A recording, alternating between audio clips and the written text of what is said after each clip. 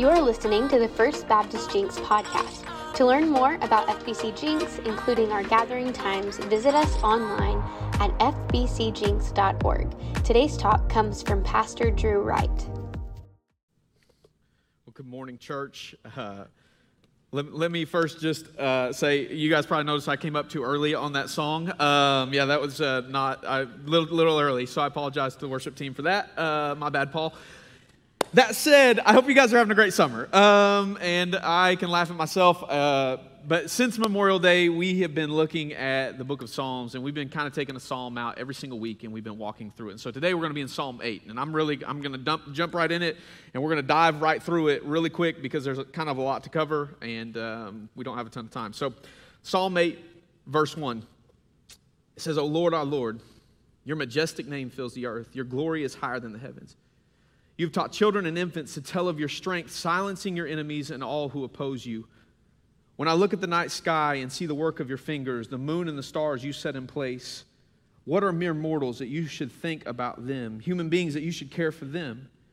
Yet you made them only a little lower than God and crowned them with glory and honor. You gave them charge of everything you made, putting all things under their authority, the flocks and the herds and all the wild animals, the birds in the sky, the fish in the sea, and everything that swims the ocean currents.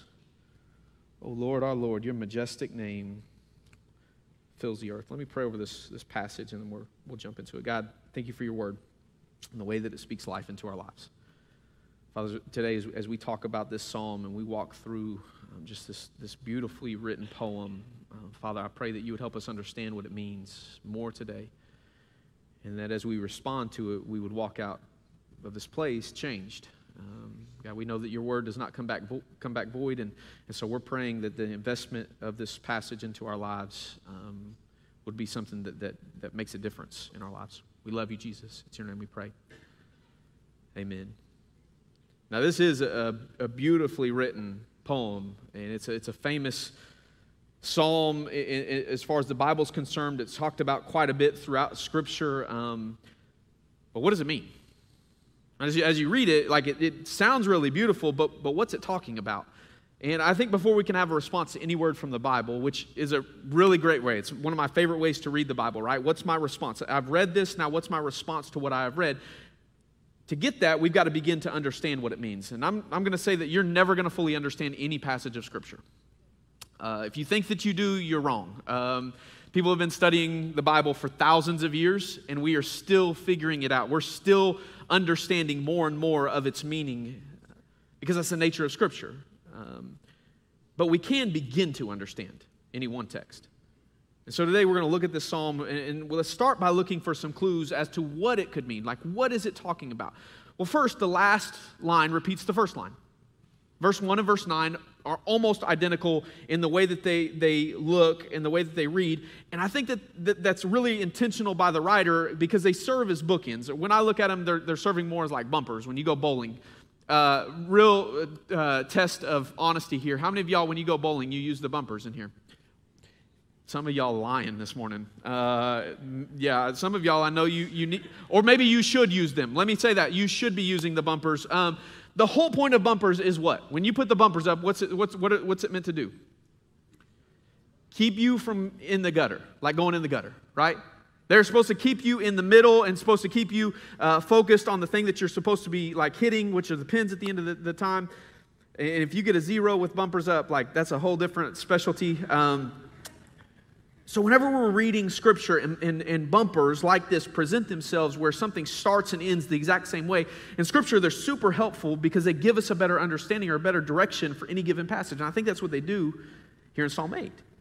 They read identical. O Lord, our Lord, your majestic name fills the earth. So right away we can see that at some level this psalm has to do with the majesty of God and how his majesty is filling the earth with his name. If we get nothing else out of this psalm, this is a really important piece to get. Talking about God's majesty. So what is God's majesty? I mean, what is majesty in general? If I were to say you look majestic this morning, some of you would be like, that's weird. Because it's not a term that we use really that often in our world. Probably the most recent time that you've heard this outside of church would be like when you're watching the Winter Olympics and you're watching ice skating, because That's the only time anybody watches ice skating is the Winter Olympics. If you're watching ice skating any other time, like, we need to have a conversation. But yeah, we watch it. I love watching ice skating, but you may be watching it and the ice skater would do like a triple sow cow, right? They jump in the air and they spin and they land, and and the commentator will say something like, oh, she's skating simply majestic. And you're like, yeah, I agree with that. But we really don't know. We're like, I think that just means they're really good. And I think that's actually one definition of the word majesty. It's impressive. It means dignity. It means beauty. There's another definition of the word, though, and it means royal power. And I think in this psalm, I think both apply. Both describe God's majesty. And it says that his majesty, his royal power, his beauty, his impressiveness, that it fills the earth. It says your glory is higher than the heavens. So not only everything that we can see, creation, you go out and you look at the mountains, the ocean, like you can see those moments of God's beauty and creation. You can go see those things. But it's also, he says, your glory is higher than the heavens. So if you go out on a clear night and you look up at the stars in the sky and see the moon, in Tulsa, you don't see a whole lot of stars because of the light pollution. But if you go out into like the backcountry in Oklahoma where there's not a whole lot of lights, you can see a lot of stars. It's beautiful and it's wonderful. And that's what the writer's telling us. He's like, hey, the heavens that you see, he's not talking about heaven. He says the heavens, which is the moon and the stars and all of that. He says God's glory, his majesty goes beyond that.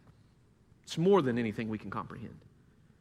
But then he contrasts this majesty in a really unique way. And this is where his majesty starts to get a little weird, because in verse 2, he says something kind of outside of the ordinary. He says, you have taught children and infants to tell of your strength, or silencing your enemies and all who oppose you. I think the ESV actually reads a little bit better here, and it's a better translation, where it says, out of the mouth of babies and infants, you have established strength because of your foes, to still the enemy and the avenger. Babies. Arguably one of the weakest forms of human life. I say that we have an 8-month-old, and she is perfect and precious, and they're going to put a picture of her. Like, she is unbelievably cute. But let me be honest, she's not taking anybody down. Well, I say that. She may take another 8-month-old down. I would give her that. She's got, like the second picture, she went to the zoo the other day. Like, she got some grit in her. She's mean mugging a little bit there. But she's not a threat in terms of global power. She's not a threat to taking an adult down. But that's what the writer says. He says, out of the mouth of babies and infants, you have established strength. Now, this word strength here is synonymous with the word for refuge or stronghold in Hebrew. It's a term that means protection. It's describing God's power and his protection in this world. And this is where God's majesty, where it's talking about God's majesty, because it becomes a little odd in this moment. Because it doesn't say that God's power is displayed in power. It's not displayed in his power. So how's it displayed? His power is displayed in weakness, like babies and infants. Out of the mouth of babies and infants, you have established strength. What's it saying? It's saying God's majesty, his power, his royal power is shown through weakness. His power is shown through weakness. His strength is shown through weakness. His success over his enemies, it's shown through things like babies, which doesn't make a whole lot of sense to us. But that's what he's saying here. In verses 3 through 8, if you keep reading, it furthers this. It says, when I look at the night sky and I see the works of your fingers, the moon and the stars that you set in place, the heavens. He says, what are mere mortals? What are humans that you should think about them? Human beings that you should care for them. Yet you made them only a little lower than God and crowned them with glory and honor. You gave them charge over everything that you made, putting all things under their authority, the flocks and the herds and all the wild animals, the birds in the sky, the fish in the sea, and everything that swims the ocean currents. God's majesty, his beauty, his royal power in defeating enemies and ruling the world comes not in the way that we think it will. It's never power with power. It's never abilities with abilities. It's always, God's strength always shows up in Scripture over and over and over again, strength through weakness, strength through weakness. That's a paradoxical nature of God that we see from Genesis 1 through the end. He consistently works through the lowly, the weak, the outcast to show his strength. Over and over through Scripture, we see God not using already powerful people to become more powerful. He doesn't grab the most capable people and elevate them. No, he grabs people with no ability. He says, hey, I'm gonna pick you out, I'm gonna pluck you out, and I'm gonna put you in a place where only I can show up and you can be exalted. One of my favorite stories in Scripture, we've been walking through with our college kids through the book of Judges, is the story of Samson. And every time you see Samson depicted, it's always like this dude that's like shirtless with giant muscles, and he's like huge. But I actually don't think that's what Samson looked like. Like the more I study Samson, the more I'm like, it's when God's supernatural spirit came upon him and gave him supernatural strength. Big muscles would be what? Natural strength. So supernatural strength would be a guy like me, God showing up in strength in that moment. He's still doing that today. He's still showing up in normal people, regular people, the weak, the lowly, the humble. But so often we miss it because we are looking for ability when we should be looking for anointing. We should be looking for God's presence showing up in people's lives. We keep looking for strength. We keep looking for abilities when we should be looking for weakness. It's weird. It doesn't make any sense to us because we look for capability and God's like, no. It's in your weakness that I show up and my strength is shown. If anybody displays this in their life, Jesus displays this. And he displays it throughout his life. Moment after moment, we see him showing up. Cleansing lepers, healing the lame, causing the blind to see. But we see it really come through in a story in Matthew chapter 21. Matthew 21, verse 1. It says, as Jesus and the disciples approached Jerusalem, they came to the Pound of Bethpage on the Mount of Olives. Jesus sent two of them, his disciples, the them there's his disciples, on ahead. It says, go into the village over there, he said. As soon as you enter it, you will see a donkey tied there with its colt beside it. Untie them and bring them to me.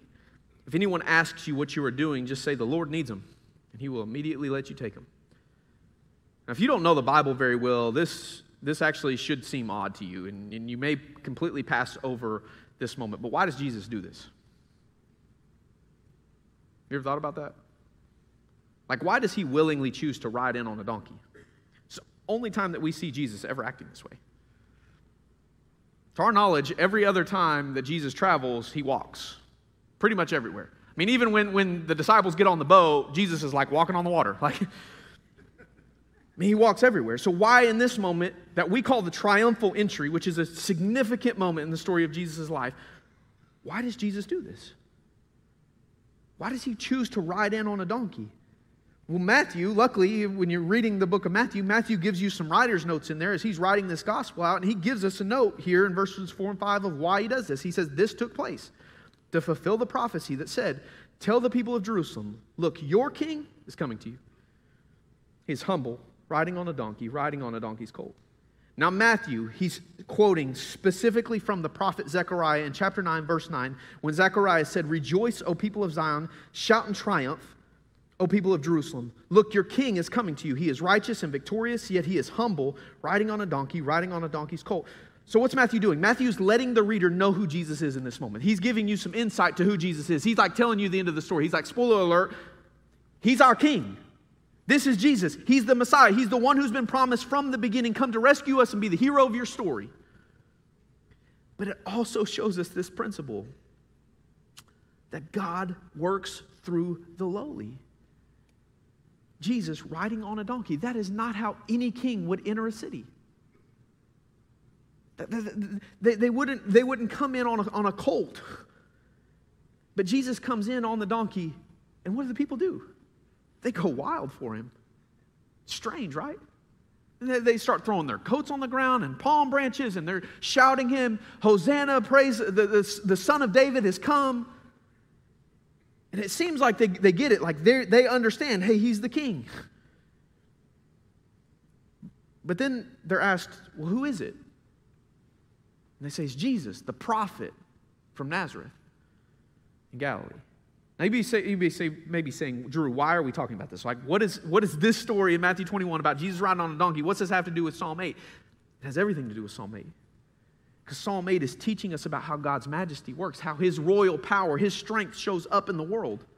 and why we often miss it. I think the people in Matthew 21, some of them got it right, but I think some of them clearly missed it because they missed King Jesus coming in.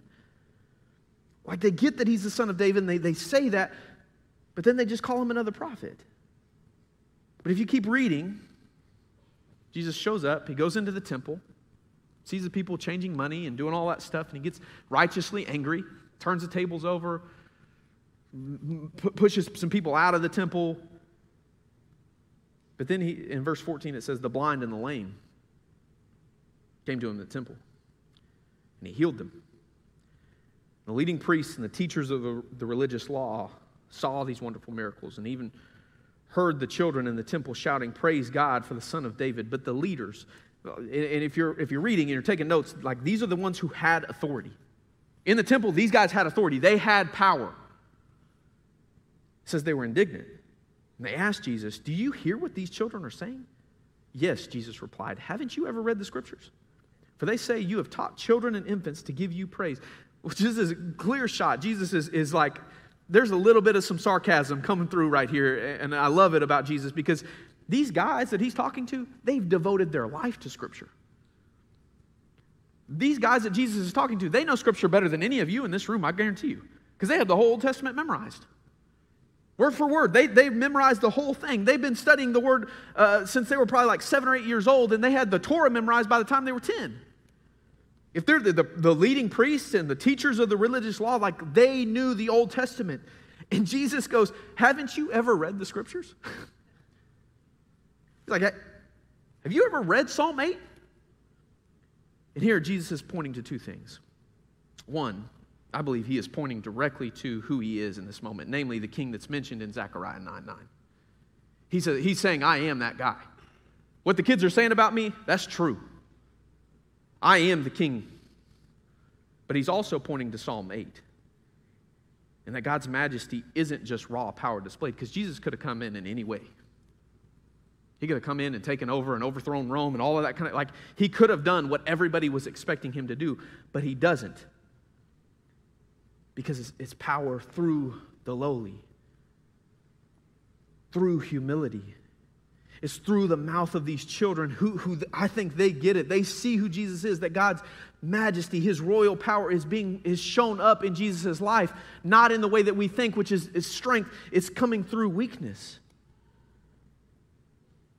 If you continue in the Psalm, verse 6, it says that humans, I'm going to back up to verse 5. It says, you have made them only a little lower than God and crowned them. It's talking about man with glory and honor. You gave them, humans, charge of everything you made, putting all things under their authority, the flocks and the herds and all the wild animals, the birds in the sky, the fish in the sea, and everything that swims in the ocean currents.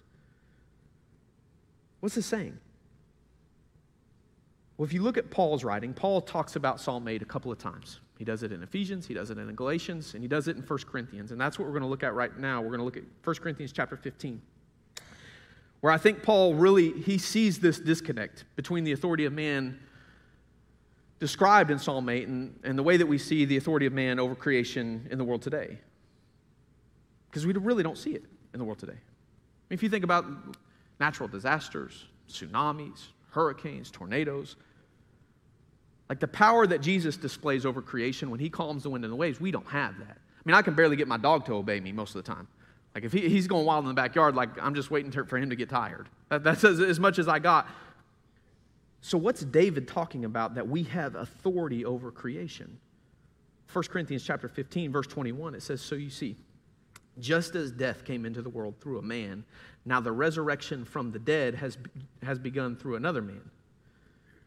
Just as everyone dies, because we all belong to Adam, everyone who belongs to Christ will be given new life. If you jump down to verse 27, it says, for the scriptures say, God has put all things under his authority. I want you to, you should key on some words there. All things under his authority. Who's it talking about? God.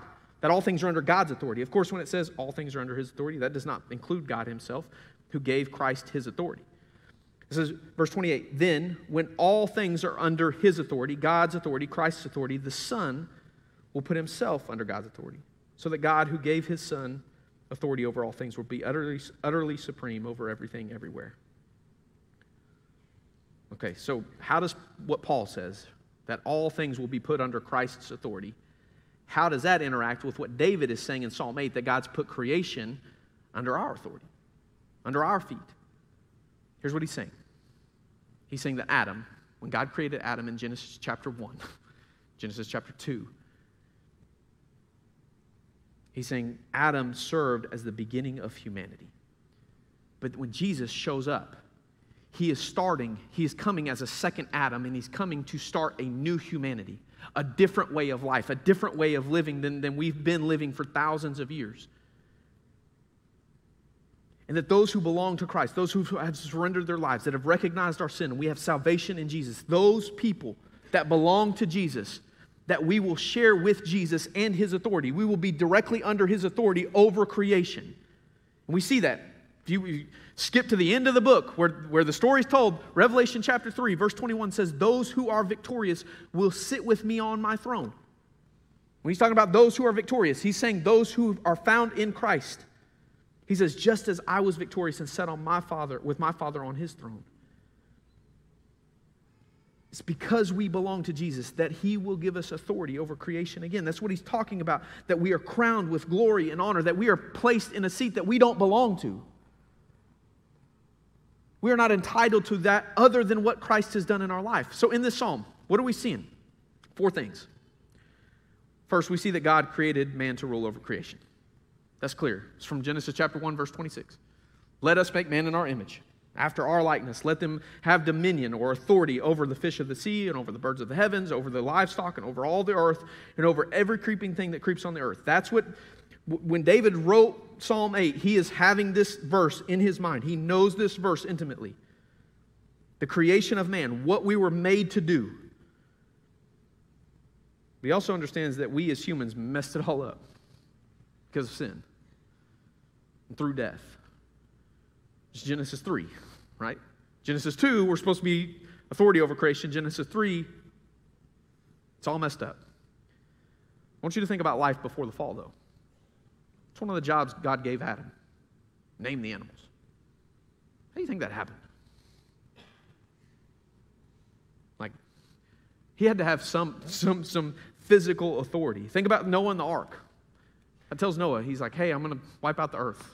You're going to build this boat, and then I need you to go out and get all the animals and bring them in 2 by 2. He just take a leash out into the wilderness and was like, hey, lion, you put this on. He had supernatural authority given specifically by God over creation. Jesus shows up as this new humanity that deals with sin and death on our behalf. And it's not in Jesus' strength. It's in his weakness, in the cross, in him choosing the lowly way, the way of humility, the way of self-sacrifice, being mocked, beaten, crucified on the cross, dying on the cross, that he actually becomes victorious. Like he wins through losing. And it's only when we belong to him that we regain what humanity once has, which is this place of honor alongside Christ. This authority over creation. And I believe that happens in the life to come when Christ returns. And all of that is why God's majesty, and I think it's his weird, unique majesty that's displayed through the weak, through the lowly, that is filling the earth. That's what this psalm is talking about. And it should drive us to praising him in the midst of our weakness. Knowing that it's not in our strength that God shows up. It's in our weak moments. It's in brokenness. Like if you're just walking around and you're thinking, hey, I've got to muster up some strength. I got to just do this, follow Jesus. I've got to do it on my like you're missing it. And you're probably going to miss Jesus working in your life consistently. Let's pray. As you close your eyes and bow your heads this morning, my first question is have you recognized that sin has separated you from God? And that it's only by surrendering to him that you can be saved?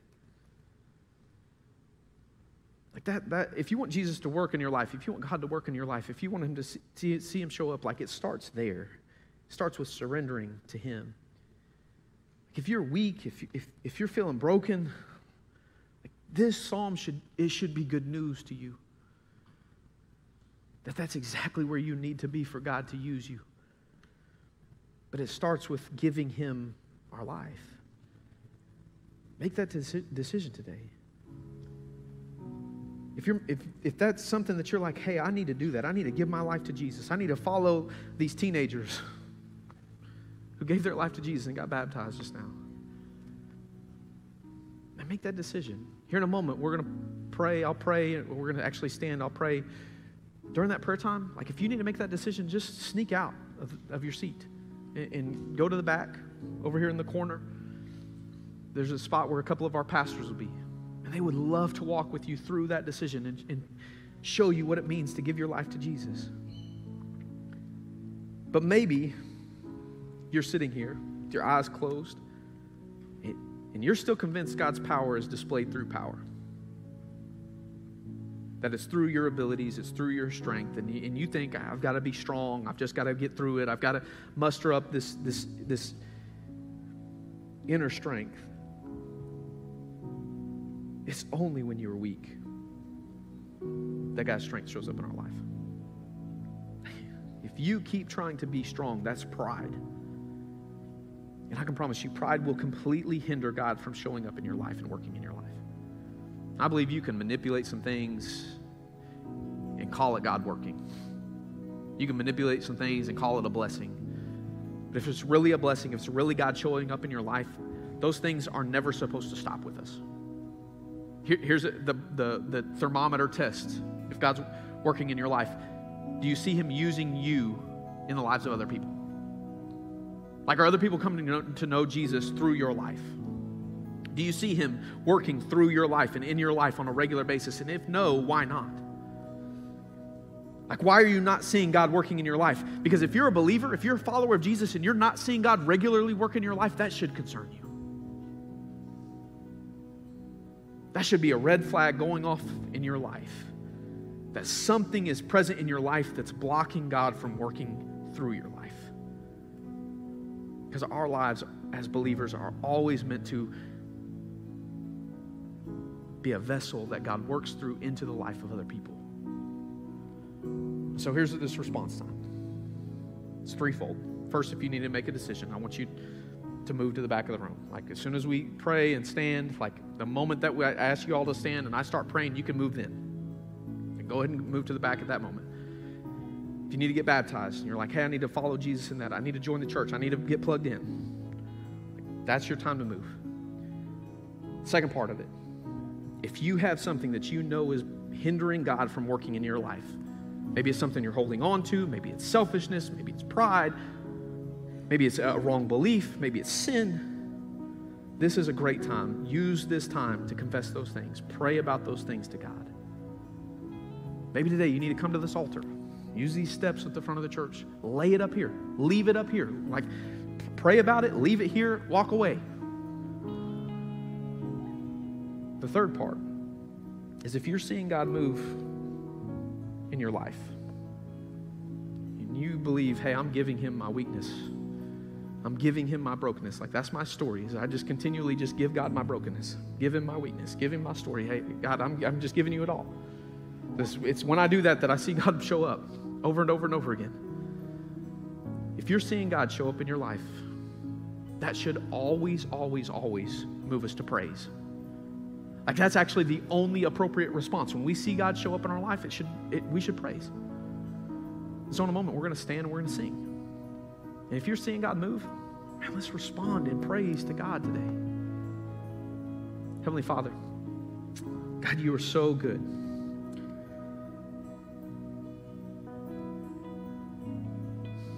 You're good all the time. In moments where things seem to be going right, but you're also good in all of the moments where it seems like everything's falling apart. And we feel weak and unusable and broken.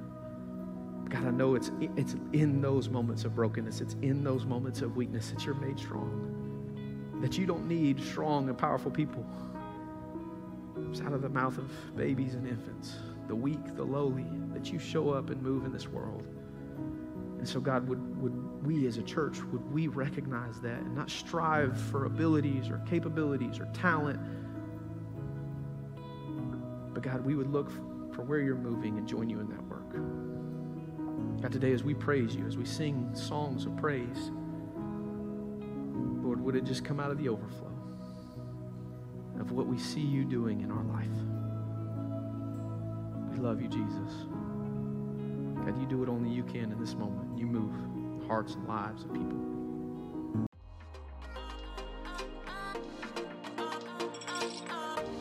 Thank you so much for taking time out of your day to listen to our podcast. We hope that you've been encouraged and challenged to take steps closer to Jesus. Make sure to subscribe to this podcast, leave a review, share with your friends. It really does make a difference. And lastly, make sure to follow us on all of our social media at FBC Jinx to keep up with all that's going on in the life of our church. Again, thank you so much for listening, and we'll see you next week.